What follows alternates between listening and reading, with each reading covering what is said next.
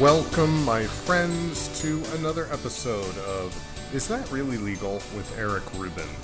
Today you're going to hear me speak with Alan Haber. Besides being a public defender for over 30 years and a private practicing attorney, he was once a drug dealer.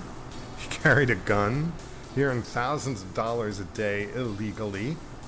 But following all those convictions, he turned his life around thanks to the help of some amazing people, including himself.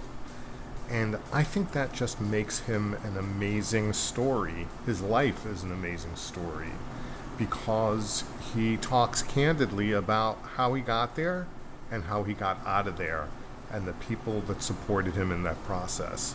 And that's really what today's show is going to be all about.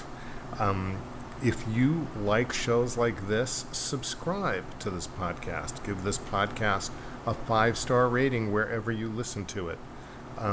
Reach out to me at isthatreallylegal.com, send me a note, and that would be a great thing to do. I should tell you that in my neighborhood in Brooklyn, I just discovered an amazing dumpling place. You can get the dumplings either steamed or pan-fried. And the pan-fried are not greasy, my friends, and they have an assortment of all sorts of them. It's on Bergen Street, near Court Street, in Cobble Hill, Brooklyn. And I don't know the name of the place, but it's not like there's a ton of dumpling places. So if you find yourself in Brooklyn, go to that place. In the meantime, sit back, relax, and listen to what is an amazing interview with Alan Haber.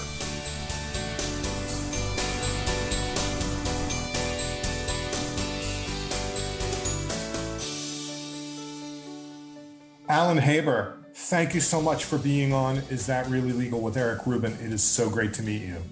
Nice to be here. Now, just to be clear, you and I have never met before. We only met because a mutual friend told me about you, thought you were fascinating, told me your story, and I literally didn't believe it. So I researched you and I found a New York Times article about you from about 6 years ago. Read it, and I was convinced I had to speak to you. So you've been an attorney for how long, by the way? Oh, since 1985. Right. Wow. So you and I are similar in terms of our time at the bar. I started practice a lot later. Yes. You were busy doing other things, as we'll go into. But we hung around the same area at some points because I graduated law school in 86, just up the street from you at Cardozo on Fifth Avenue, and you went to NYU? Yeah. Now, for people who don't know, NYU is a top 10 law school, no question. And my first wife, I've collected a couple along the way, and released some into the wild. Yeah, that's great. But in any event, I lived at NYU housing for a couple of years while my ex-wife was going to NYU Law School with John Kennedy Jr. around that time. So we were probably walking around Washington Square around each other, possibly. Yeah. So where did you grow up? Well, that's a difficult question because I was in foster care until I was 12, and I was jockeyed around to 8 or 9 different foster homes over a period of probably about 8 or 9 years. And was that in the greater New York City area? Not necessarily. I was in Long Island and Lake Ronkonkoma for 4 years, and then I was kind of kicked around different areas of Queens and Long Island. We could probably, sorry. Generally in those days, it may still be so. People generally took in children temporarily, mostly because of the financial, benefit. They would get clothing, money and food money and recreation money, none of which the child would get. So you're saying they weren't particularly interested in you and your development as a human being. They saw you as extra income. Exactly. Was it obvious to you as a kid that that was the situation? I don't think so. I don't think I came to that realization until I got a lot older, but the reality was that I was in homes where if their child went to bed early, I would have to go to bed early, even if I was older, Mhm. because that was the rule. I was 16 before I ever celebrated a birthday party. I never had a birthday party. Right. In fact, I threw my own party. And that was the first birthday party I ever had. Wow. At some point, did you graduate high school on time? No, I went to a Catholic high school when I was about 12 years old, maybe 11. I don't remember exactly. The home that I was in, I fell out of a tree and I broke my arm and I was not working very well. So they didn't want me there anymore. So my mother was kind of forced to take me home with her. She had no alternative. When you say your mother, do you mean your biological mother? Biological mother, yeah.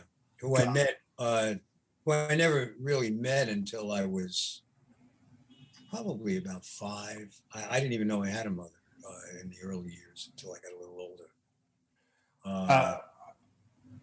As a matter of fact, I've been working on a book for 50 years now. Everybody's working on a book. Yeah, but you've got you've got a story that rivals a Dickens novel. I mean, you got some really interesting stuff to talk about because and before we get too deep in, wow, that's crazy or that's sad or whatever.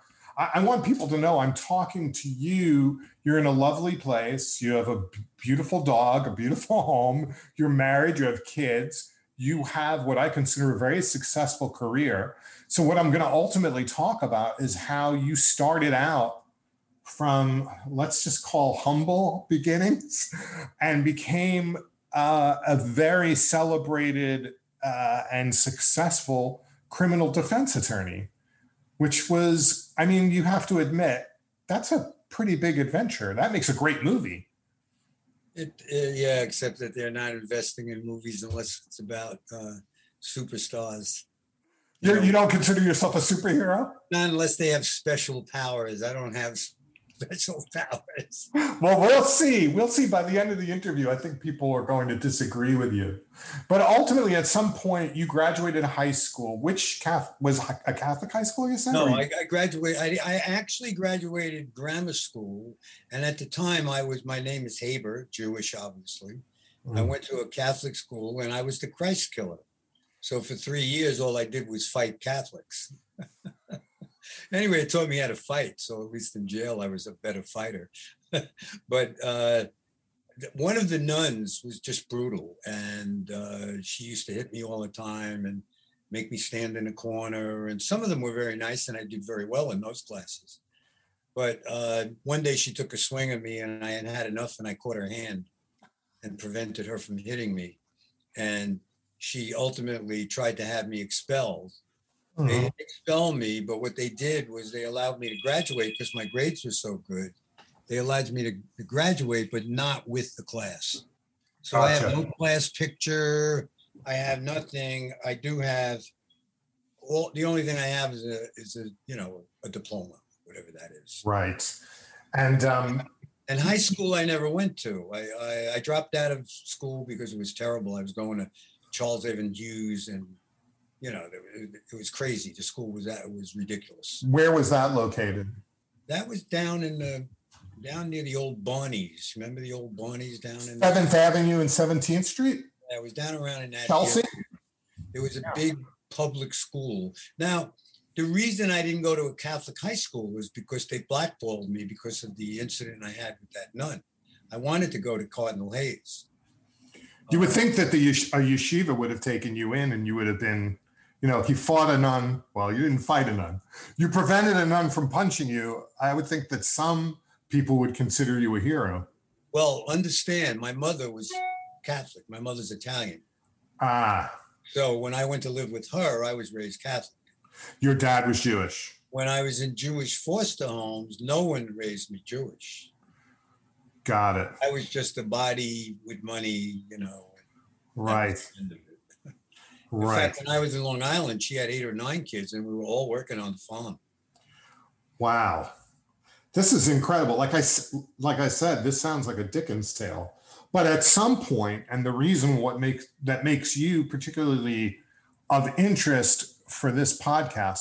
And by the way, if anybody is concerned about my remarks about nuns or anything, you can go to isthatreallylegal.com, leave me a message. I will happily get into it with you about all of that stuff. But in any event, you at some point decided that the rules and the law were not for you. And you, for lack of a better term, got involved in a life of crime. Is that right? I think I kind of drifted that way, and it never should have happened because I was not stupid. I got good grades in school. You know, I didn't have a crazy personality. It just never should have happened. But I was pretty much a latchkey kid. My mother worked 7 days a week. She made no money. We lived in a room that was slightly larger than a cell with a bathroom in the hallway. She really was not equipped to be a mother, you know. Right. And I don't hold it against her. She had a hard life. You know, she had a very hard life. She basically never talked to my brother and sister. She pretty much didn't want anything to do with them, but I wouldn't allow her to throw me out of her life. And so she and I did have a relationship. Did that relationship last for a long time? Till she died. You know, I mean, I don't think she knew how to be normal like most people. She never ate in a restaurant.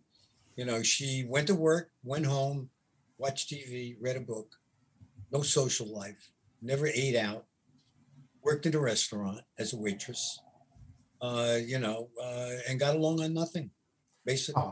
How old were you when she passed?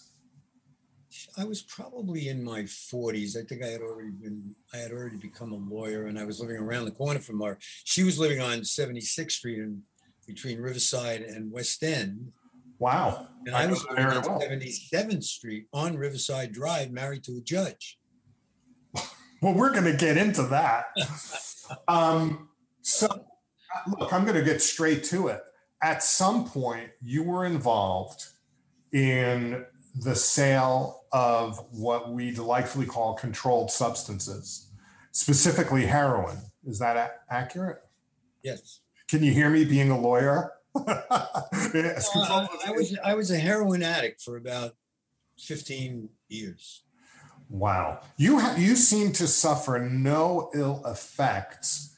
Back when I was first a lawyer in New York, I worked in landlord tenant court, and I saw this was the early 80s or mid 80s. I saw a tremendous amount of heroin addicts, but even more methadone addicts. And they looked really bad. They had a lot of trouble with cognitive function. I'm just going to be honest. They were sleepy, unintelligent, and it was pretty clear it was from the fact that they were either on something or they were, as people would call it, dope sick. They needed something.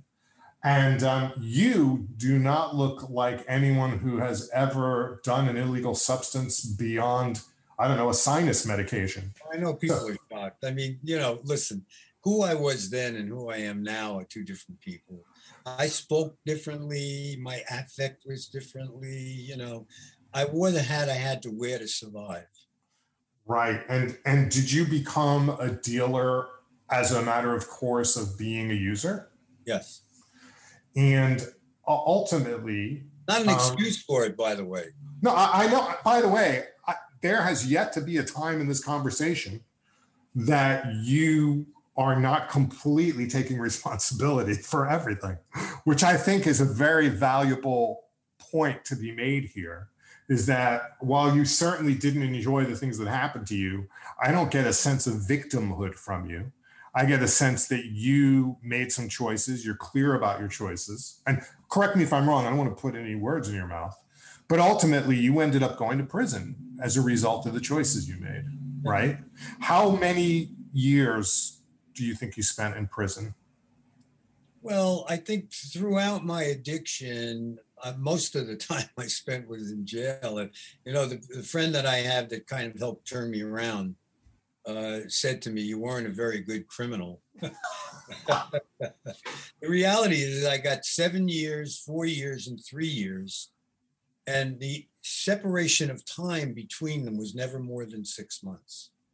Yeah, because you were not a great So criminal. almost that entire amount of time I was in jail, I mean, but when I was younger, I wasn't in jail all the time because I was using and getting arrested for stupid things like breaking into a car or possession of a narcotic drug or a hypodermic needle or stupid things.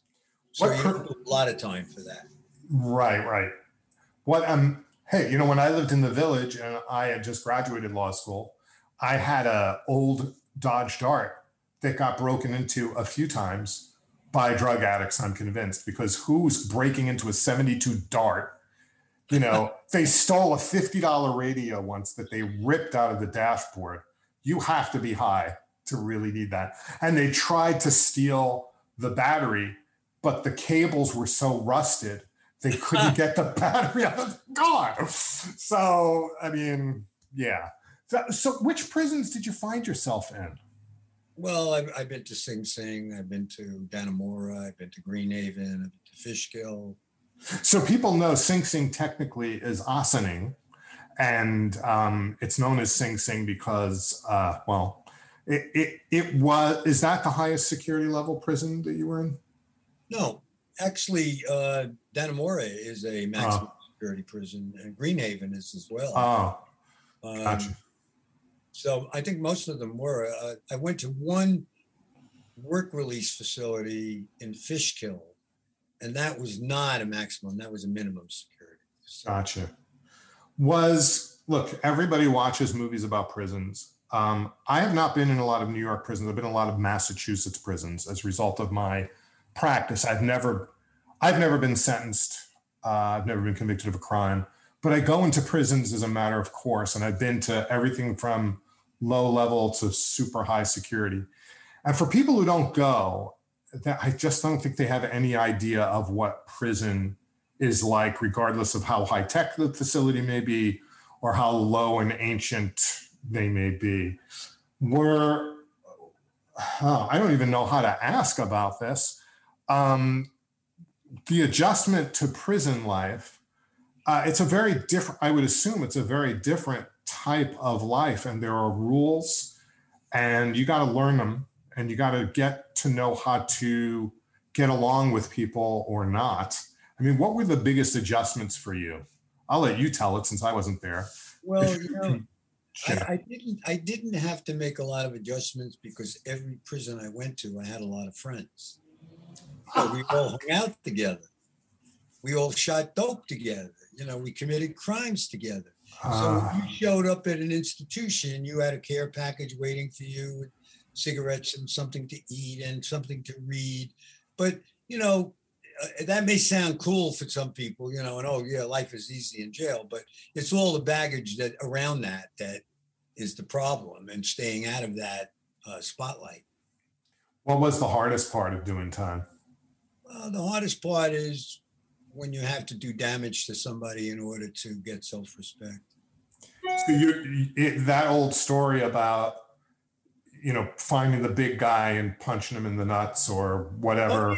Not only if he does something that it calls for it, Right. But you get challenged in there. You get challenged, but after somebody sees you go to work on somebody, you don't get challenged again. It's over.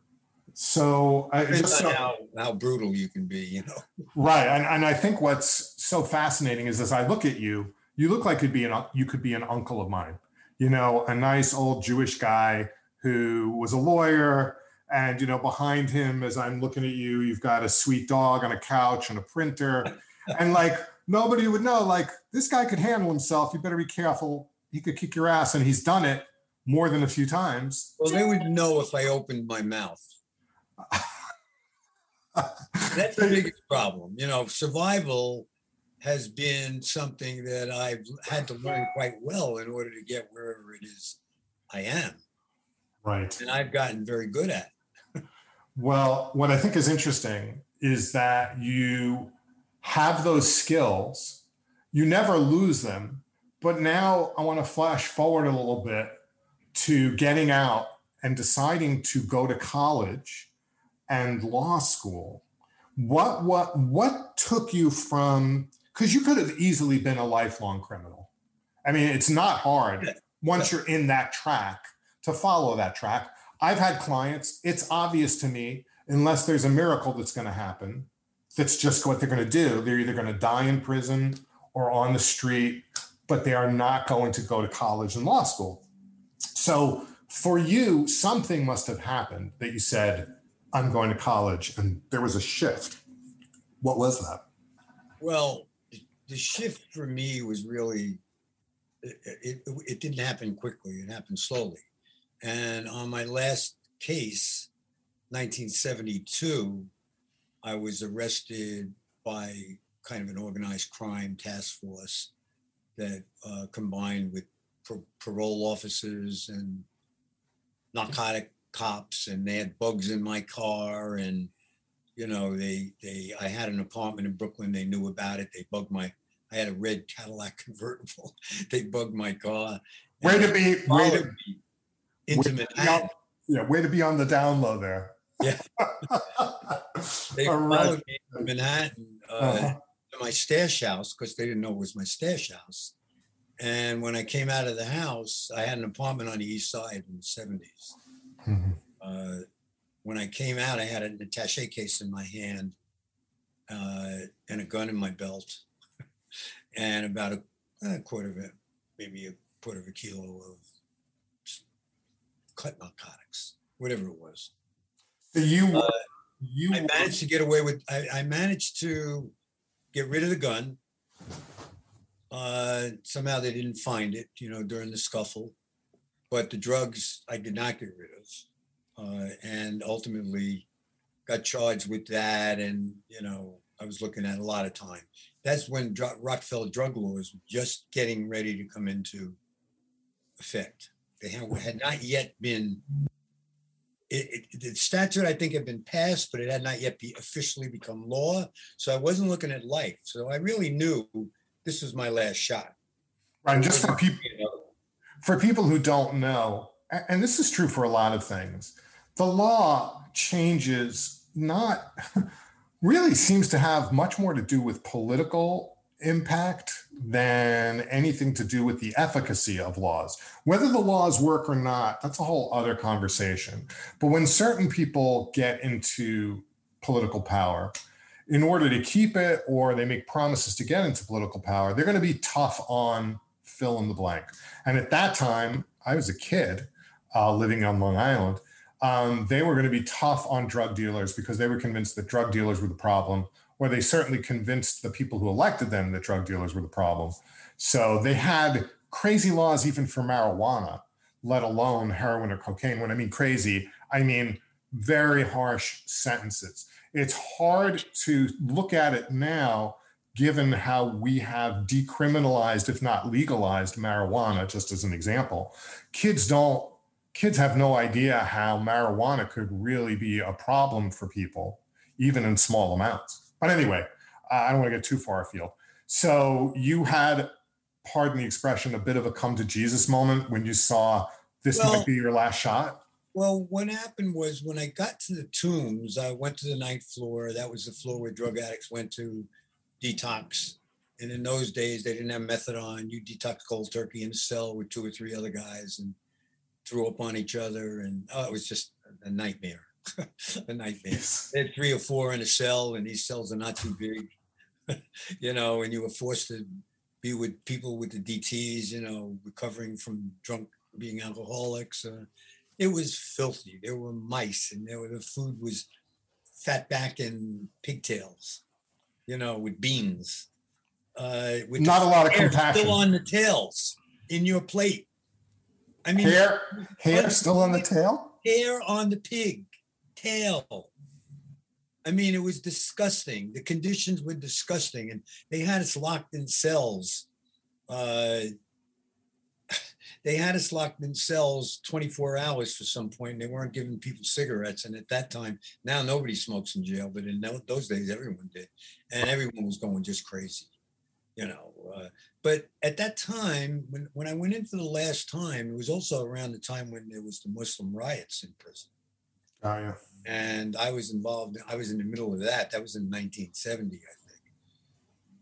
By the time I came back in 72, they had assigned a woman to deal with the controversies that caused the riot in the Tombs, where they closed down the Tombs for a while. Then they built another whole building, and then they opened some of the blocks. And there was a woman there that was a clergy volunteer. Her name was Sandra Lewis Smith. And she was a little tiny, petite thing, and probably wasn't even 5 feet tall. But she used to help inmates by reaching out to their families, by talking to them about if they were addicts like me, possibility of getting into drug treatment, by trying to set up visits for them, make sure that they get money for commissary. She was just a nice, selfless human being.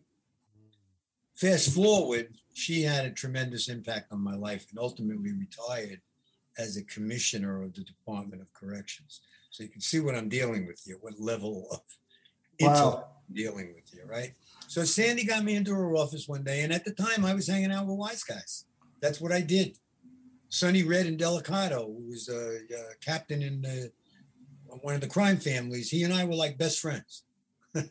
He was helping me do my appeal, and one day I got called down by Sandy. I don't remember exactly how I got the message, but I went down and she went down and she said, I've been looking at your record.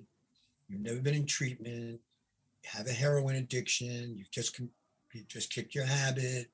Why don't we try to get you into a program? You shouldn't be going back to jail. And so I got involved in that.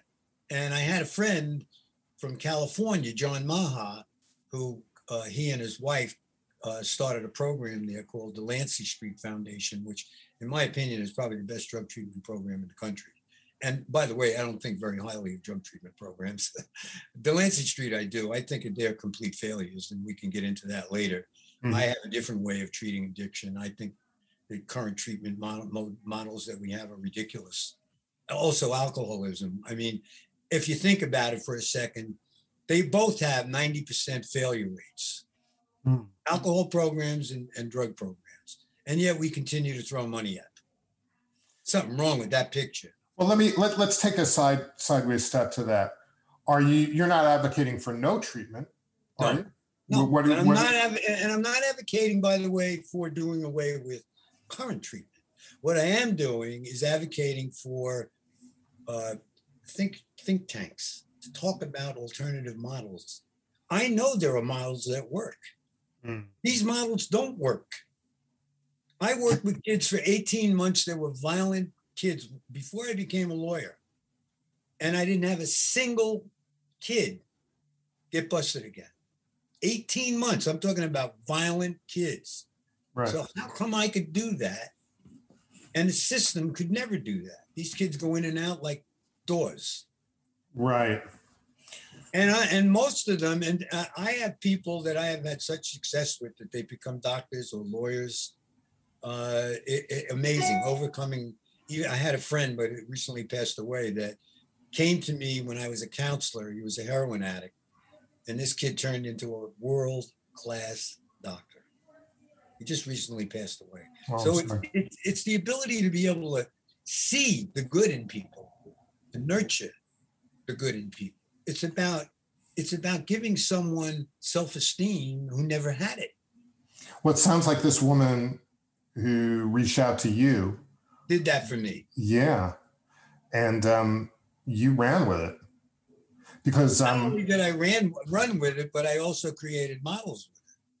Well, you went to was the next step for you to go to college, or what was next? I went upstate. I had not yet had my high school diploma. I had a GED, mm-hmm. But for me, a GED is just paper. Right. I wanted a Regents diploma. Got it. So Sandy, my friend Sandy, said, "Well, we didn't get the program." That's another whole story. It would take hours to explain that to you, but I ended up getting a 7-year sentence. And when I went upstate, I wanted to go to school, and they had no school, high school. Mm. So what I did was, Sandy said, "Why don't you write the Department of Education in Albany and ask them to send in a proctor to allow you to take the exams?" For people who don't know, what you're talking about is the Regents exams. Yes. You have to pass a certain number of these Regents exams, which are state standard exams in various subjects. And only when you've passed these can you get what's known as a Regents diploma. I just happen to know a lot of people at the Department of Ed. So just for people who don't know what that means, I just want to be clear. So you actually, diploma. I mean, you really need to study for this. absolutely, those exams are not easy. No. I mean, you know, and I'm talking about in geometry and algebra and different languages and sciences. These are serious exams. Yes. So I managed to do that in my cell just by getting the textbooks, following the curriculum, completing it, and then asking the proctor to come in. They came in, I took the exam, and I finally got my Regents diploma. So at the time, I was very obsessed with study and reading. I got very involved in reading. And I knew that it was time for me to get out of, stop doing what I was doing. So I stopped hanging out with my friends and I was working. Ultimately, I got into a program in Greenhaven. It was a therapeutic community and they sent only certain inmates there. It was supposed to be like a drug treatment program, but it really wasn't. They had some counselors there and, they had groups and you would earn credits and stuff like that that would help toward your release. Now, I had never made parole before. And while I was there going to school, I was getting straight A's. And all of the inmates in the program with me were cheating on the exams and passing, and they were trying to hand it to me. And I said, I don't think you get it. I want out of this fucking life. This isn't about getting out on parole. I want a life. I want a life. Right. And so I would study and I would get them right. And they say, oh, what are you, stupid? How could you do that? But in the meantime, now they bow down to me, they genuflect.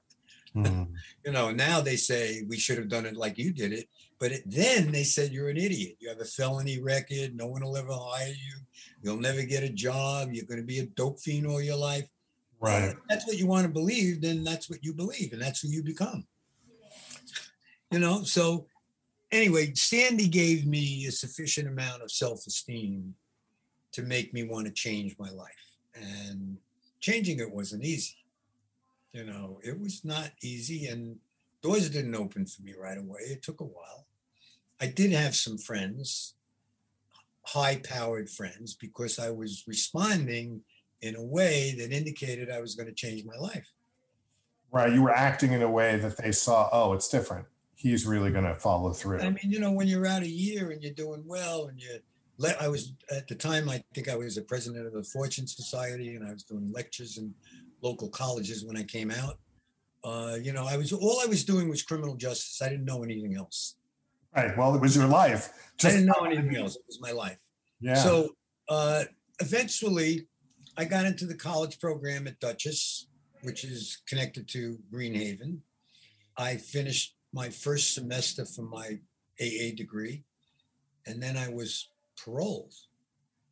That's another whole story. I never made parole before. I'll tell you that story is interesting, but we could always have you back, by the way. Well, they said to me when I went to the parole board, we're going to give you parole this time. You got to go into a live-in residential treatment program.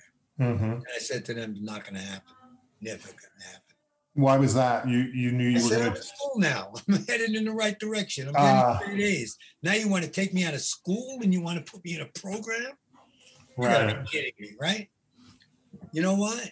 One of the commissioners fought like hell. The other one said, fuck him, leave him in jail. One of them fought like hell and got me a parole date. Wow.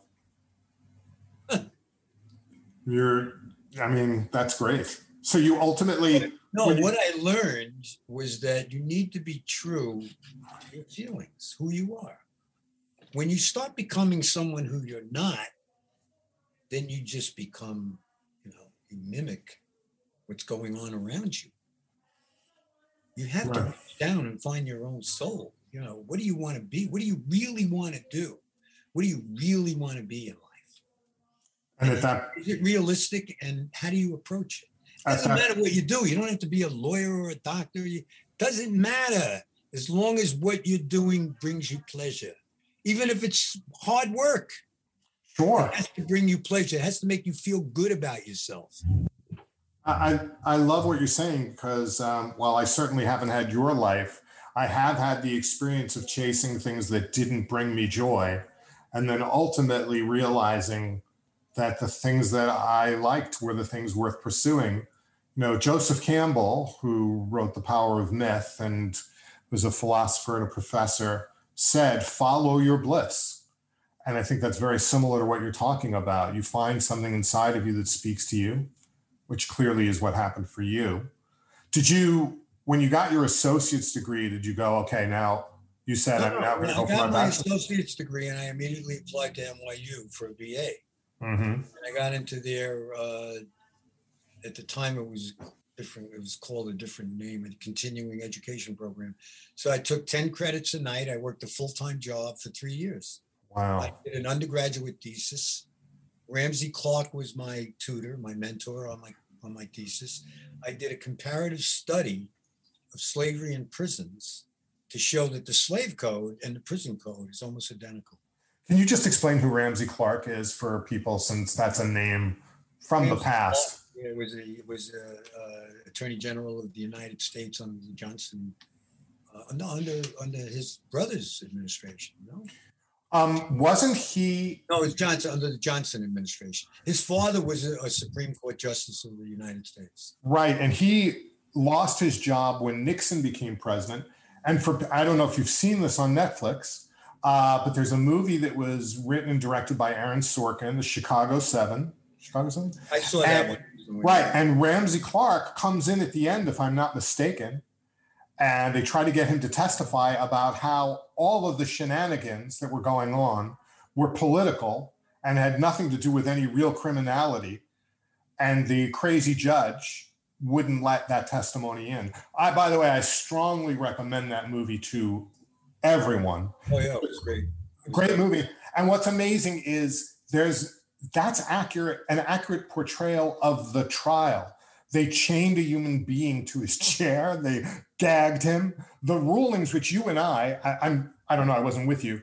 I was watching that movie as an attorney with 30 years of experience, dumbfounded that could happen. Yeah. But I did my research after it and found out it absolutely happened that way, which is a horror show. But anyway, that's incredible. You had Ramsey Clark as a professor. Well, he was a good friend. Ramsey became a good friend, and actually, he used to send me cases all the time, criminal that he didn't want because he was doing international law. Wow. Well, he recently passed away, and he did a beautiful interview years ago about his connection to me. Alan, you and I are going to have a part 2, because I can already see I got like 20 minutes left with you, and I barely scratched the surface, but I want to get to the point which I'm confused about. Every time I applied to law school, obviously attended and graduated, and I remember being asked about a criminal history, as well as when I applied for and was admitted to 3 separate states, actually 1 state and 2 commonwealths, but to practice law in those places, they always ask you about your criminal record. And I always assumed that if you had a substantial criminal record, you were not going to be able to take or pass or be admitted to the bar. And I've since discovered that's inaccurate. Can you talk to us about what your experience was like having a significant felony record and still becoming a member of the bar in New York? It was not easy. And I never knew whether or not I would ever be successful at becoming a lawyer. But I felt that the training couldn't do me any harm. And I didn't have a profession that I wanted to be involved in, other than I was working with these not-for-profit, programs with kids. And I did love that work, but the reality is you can't earn a living on those jobs. You should, by the way, they should get paid 3 times the amount of money, for the work they do. Absolutely. When I was on parole and I was doing that kind of work, my PO used to tell me, if I catch you out at night, you're going to be violated. And I used to say, fuck you. That's what I do for a living. Violate me. I want to see if they're going to put me in jail for helping a client. Violate me. Don't fucking tell me I can't do it. That's my job. I assume you never did. They did not like my attitude. My attitude was, look, I'm doing the right thing. You should help me do the right thing. Don't try to push me over the other way because you think that's where I belong. You know, when I first reported in New York, the guys were brutal. You know, they told me, you don't believe that you're straight, you're full of shit. I said, yeah. Meanwhile, I got straight A's. I think I graduated with a 4.9, 3.9 average as an undergraduate, you know, because I worked hard, not because I was smart. I busted my ass to make sure I learned the material, you know. Right. I had no social life. I went to school and I worked, you know, and when you're willing to do that, you know what? There is a payoff. Right. There is a payoff. So you end anyway, up. I was saying difficulty. Some of the people that were involved in prepping me for this are responsible, I think, for the outcome. Susan Thomas is, I don't know if you know who Susan is. She was a managing partner at Wilkie Farm and very close to the Clintons and had access to the White House. And, you know, she was married to my brother-in-law. At the time, I was married to a woman that was a judge. I helped run her campaign and I helped her get elected as a judge. She was a lawyer when I met her. You know, and I was in law school at the time and I was involved in the Democratic Committee. You may remember the Dems down in the Village. They had the old Koch Club and they had another club. They had two clubs down there. Yeah. The Village and the Democrats. And I was involved with them and they were very political and very strong. And ultimately, I was on the Judicial Committee. I nominated my wife for a seat and she ultimately got one. I mean, everybody knew her. Right. You know, she had written a woman on women's rights, you know, Women, Money, and Power with Phyllis Chesley, I think. She was a very well-known lefty kind of lawyer, you know. But it's not easy to become a judge in New York. I'm sorry. Yeah, I'm sure she helped people. I know someone who's going through that process and actually assisted them as well. It's a tremendous amount of work to try to become a judge in New York. But you ultimately decided, not knowing whether you were going to be allowed to be admitted to the bar, you still went for 3 years of law school. Did you do 3 or 4? I did. It's 3, but my preparation was really well done. I mean, I was married to a woman that knew most of the judges on the appellate division. Right. All right. She did appeals. She was known as a good writer, fabulous writer. Not me, she. All right. Really, when she became a judge, I don't know, maybe once or twice in her entire career got reversed. Very smart woman. That's hard, by the way, for people listening. And unusual. And sorry. The bottom line is that if people don't open doors for you, you can't accomplish anything. I don't care how good you are or how smart you are. That's the bottom line. You're and a if believer. People aren't willing to open their hearts and open their doors, people aren't going to change. That's the bottom line. And I tell people, you know, that I work with, it doesn't happen overnight. You have to have a track record before, you know, you fucked up your life. People aren't going to trust you for a while. But after a while, they're going to see you're on the dime and they're going to believe in you and they're going to want to be involved in your good health. That's the way it works. That's life. So the thing with me, the major thing about me is about dealing with anxiety. For me, anxiety is the button that creates addiction. And if you can learn how to cope with anxiety in a healthy way, you'll never, ever be addicted again in your life. Ever. Never. So just so I'm clear, you're saying your addictions were a result of self-medicating over your anxiety. Would that be accurate? It was a result of recognizing that my feeling of addiction that I got in the pit of my stomach, I always used to relate to my being born an addict. That was a craving. That was part of my being. I didn't understand that had nothing to do with addiction. And everyone has anxiety, but we're all taught to deal with anxiety differently. Some people are never taught how to deal with anxiety, and that's the whole fucked up underclass of our society. Right. But if you look at anxiety, when I got out of jail, I didn't know how to order in a restaurant. I didn't know how to talk to a normal person. My ex-wife taught me how to do all that. She said to me, one time I went to a lawyer lefty thing and I couldn't talk to lawyers. And I said, you know, how the hell what do I say to these people? I don't have anything in common with them. She said to me, what you do is ask them what they do for a living. Let them talk about themselves. They will think you are the best conversationalist in the world, and they will never forget who you are.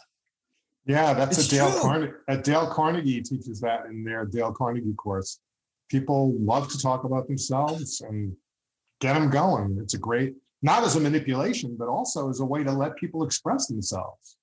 I think that's a great thing. Exactly. And then you'll pick up on the conversation and it goes somewhere rather than saying, what do I ask them?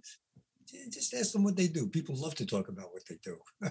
So that got me through that crisis, but then there were other things. I didn't know how to order in a restaurant. I had to overcome that. I had to face it. I had to look it in the eye, understand that it was an issue, and come up with a plan to deal with it or modify it. Do you still occasionally get anxious and you just manage it differently? Oh, I get anxious. And occasionally I get crazy. My old jailhouse shit comes back. And I have to apologize profusely to my current wife, who is a major, major high-end doctor. When it sounds to me, though, that that is a rare, international, well-known international. It sounds like that's a rare occurrence, though. Yeah. But I mean, it happens because, and as I explained to my wife a long time ago, she helps me deal with it now. But the reality is I only survived because of that mechanism. I would not have made it through those years in jail. They were brutal. There were race riots. It was, there was no integration. Everything was segregated when I went to jail. White folks and black folks didn't play baseball together. They didn't play basketball together. They didn't talk. They didn't hang out together. If you did, you were ostracized. And I had to deal with stuff like that in jail because I had Hispanic friends that I liked that I wasn't going to disrespect. What's it been? And I had black friends that I had tremendous respect for that over the years were tremendously helpful to me. So I was coming from a different place. It must be strange to be going through the times we've gone through during the pandemic, to have all of the racial issues we're still dealing with kind of thrust to center stage, and also some of the crazy political nonsense that we've been dealing with. Has that been shocking to you as it has been to me? Never. The reality is I always knew that there was a underclass of people closeted that were bigots and racists and sexist, and that's what their nature was, and it was never going to change. The only reason we weren't seeing it is because no one was encouraging their visibility. Then along comes Donald, and they all come out of the woodwork, and they're still there. They'll always be there. But you know what? I have faith in people. I think that there are more good people in this country than selfish, bigot, racist people. I think there are more good people in this world, and I think their instincts are good. And I think as long as we continue to nurture that, they can't win. Demographically, it's over. I mean, we're seeing one particular party trying to keep other people from voting. Eventually, they're going to be overcome, whether they like it or not. I mean, they can do every little thing they can. And you know what? The Dems are working more and more trying to say, okay, do it. We're still going to overcome it. So you can't allow them to do that shit. We got to step up to the plate and deal with it. I like that you say you have faith in it, because I have to be honest. After speaking with you for about an hour, I think that you have a keener sense of certain things than most people. Because I called every single election state that Biden won, every single one. You think that is? My friend says he doesn't believe it. All I do is watch, I watch right wing, left wing, middle wing. I watch everything. And I could see that most of the people that were supporting Donald Trump were either ignorant or wealthy and had a stake in the outcome. Ignorance, my friends, my Italian friends, they think Donald Trump is wonderful. I said, tell me one thing that he's ever done for you. And he'd throw you under the bus in a minute. He'd be a rat in a minute. How could you want to support a guy like that? It's like Staten Island is like the capital of Trumptania or whatever. I don't understand that. There's a lot of hardworking. Oh, all the wise guys live in Staten Island. They love him. Are you kidding me? It's crazy. You know why? Because he acts like them. He's got their demeanor. He's got their affect. He uses their language. They love him. Gotcha. So but if you ask them one thing that he's done for them, they can't name it. He's done nothing for them. They can't name it. So, but, look, but I am very politically informed. I watch and listen to everything. Can I change anything? No. If I was allowed to run for office, I would have. I'm not allowed. I'm barred from it because of my record, because I think what's going on is outrageous. Yeah. Outrageous that people can get away with what they're getting away with. I mean, it just blows my mind. Same. So I just want to talk a little bit about your legal career. When you first found yourself going into court, but this time at the defendant's table, but not as a defendant, what was that like? That was incredible. I mean, I remember when I got admitted, I was standing outside of the Appellate Division First Department and looking up at the building and just shaking my head like, how did this ever happen? I remembered myself in a cell with guys shooting up, and how did this happen? And it was all about this one woman that gave me humanity, looked at me like a human being for a moment in time, changed my life. I feel like that's the biggest takeaway of this conversation, even though I think you're amazing, you're entertaining, you're brilliant. I appreciate you giving your time. But ultimately, I feel like it's that woman and your experience of her, that the fact that we don't know who we might affect by who we are and by giving of ourselves to people, I think that's an amazing message of this conversation. So it seems to me like you've looked for places to give. You've helped people. You've seen what you can do for other people. It's not about you trying to get over on somebody. And it feels to me, is that an accurate way of looking at it? Do you have any thoughts on that? No, I think that I have a realistic approach about how to deal with mostly addiction, but mostly anxiety. I mean, it's about anyone that uses any kind of substance in order to make them feel better. The substance, it just makes no sense. It's crazy, especially, and when you have self-respect and self-esteem, and you go to work in the morning with a job that you like, that you take pride in. I remember when I was a young kid, I worked in a grocery store associated on the west side of Broadway, and the guy that ran the place was a guy named Nat Barrett. He was the manager, and when I was a kid, I was making $1 an hour. I was working 60 hours a week. I thought I was rich, Yeah. And one day when I went there, I used to deliver orders. That's all. And then one day he came. He said, "Look, I want to make you a permanent staff, but I want to try you out first. Go down in the basement. There's a lot of bottles and cases and stuff, and clean it up and come back up and let me know when it's done." So I went downstairs and I worked my ass off and I stacked everything and ran upstairs really fast to let him know, yeah, look how good I am, right? Yeah. He went downstairs and he looked at everything and gazed around, and he looked at me and he said, "When a job is once begun, never leave it till it's done. Be it big or be it small, do it right or not at all. Do it over." Wow, it's amazing that stuck with you. And that's true. And now I take pride in anything I do. I'm a big gardener. My gardens are beautiful. I mean, this place is like a park.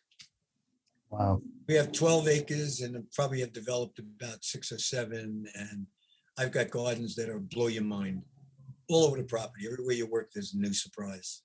Wow. And I love doing it. But it's because when you like to do something, you want to do it right. Yeah. And I can tell that what you do is a reflection of who you are. Alan Haber, thank you so much for spending time with me on Is That Really Legal with Eric Rubin. I really appreciate you. Thank you. Well, I appreciate talking to people because I think it's important to talk, and one of my biggest beefs today is that we're not having conversations about dealing with the opiate crisis in this country. We're not. We're throwing money at it. We just threw, I think, $8 billion at the opiate crisis, and probably the majority of that money is going to shrinks, counselors, drug treatment programs. That's where it's going. I'm going to have you back to talk about that because there's a lot to talk about. But thank you, at least for this round. Thanks, Alan Haber. I really appreciate it. You're welcome.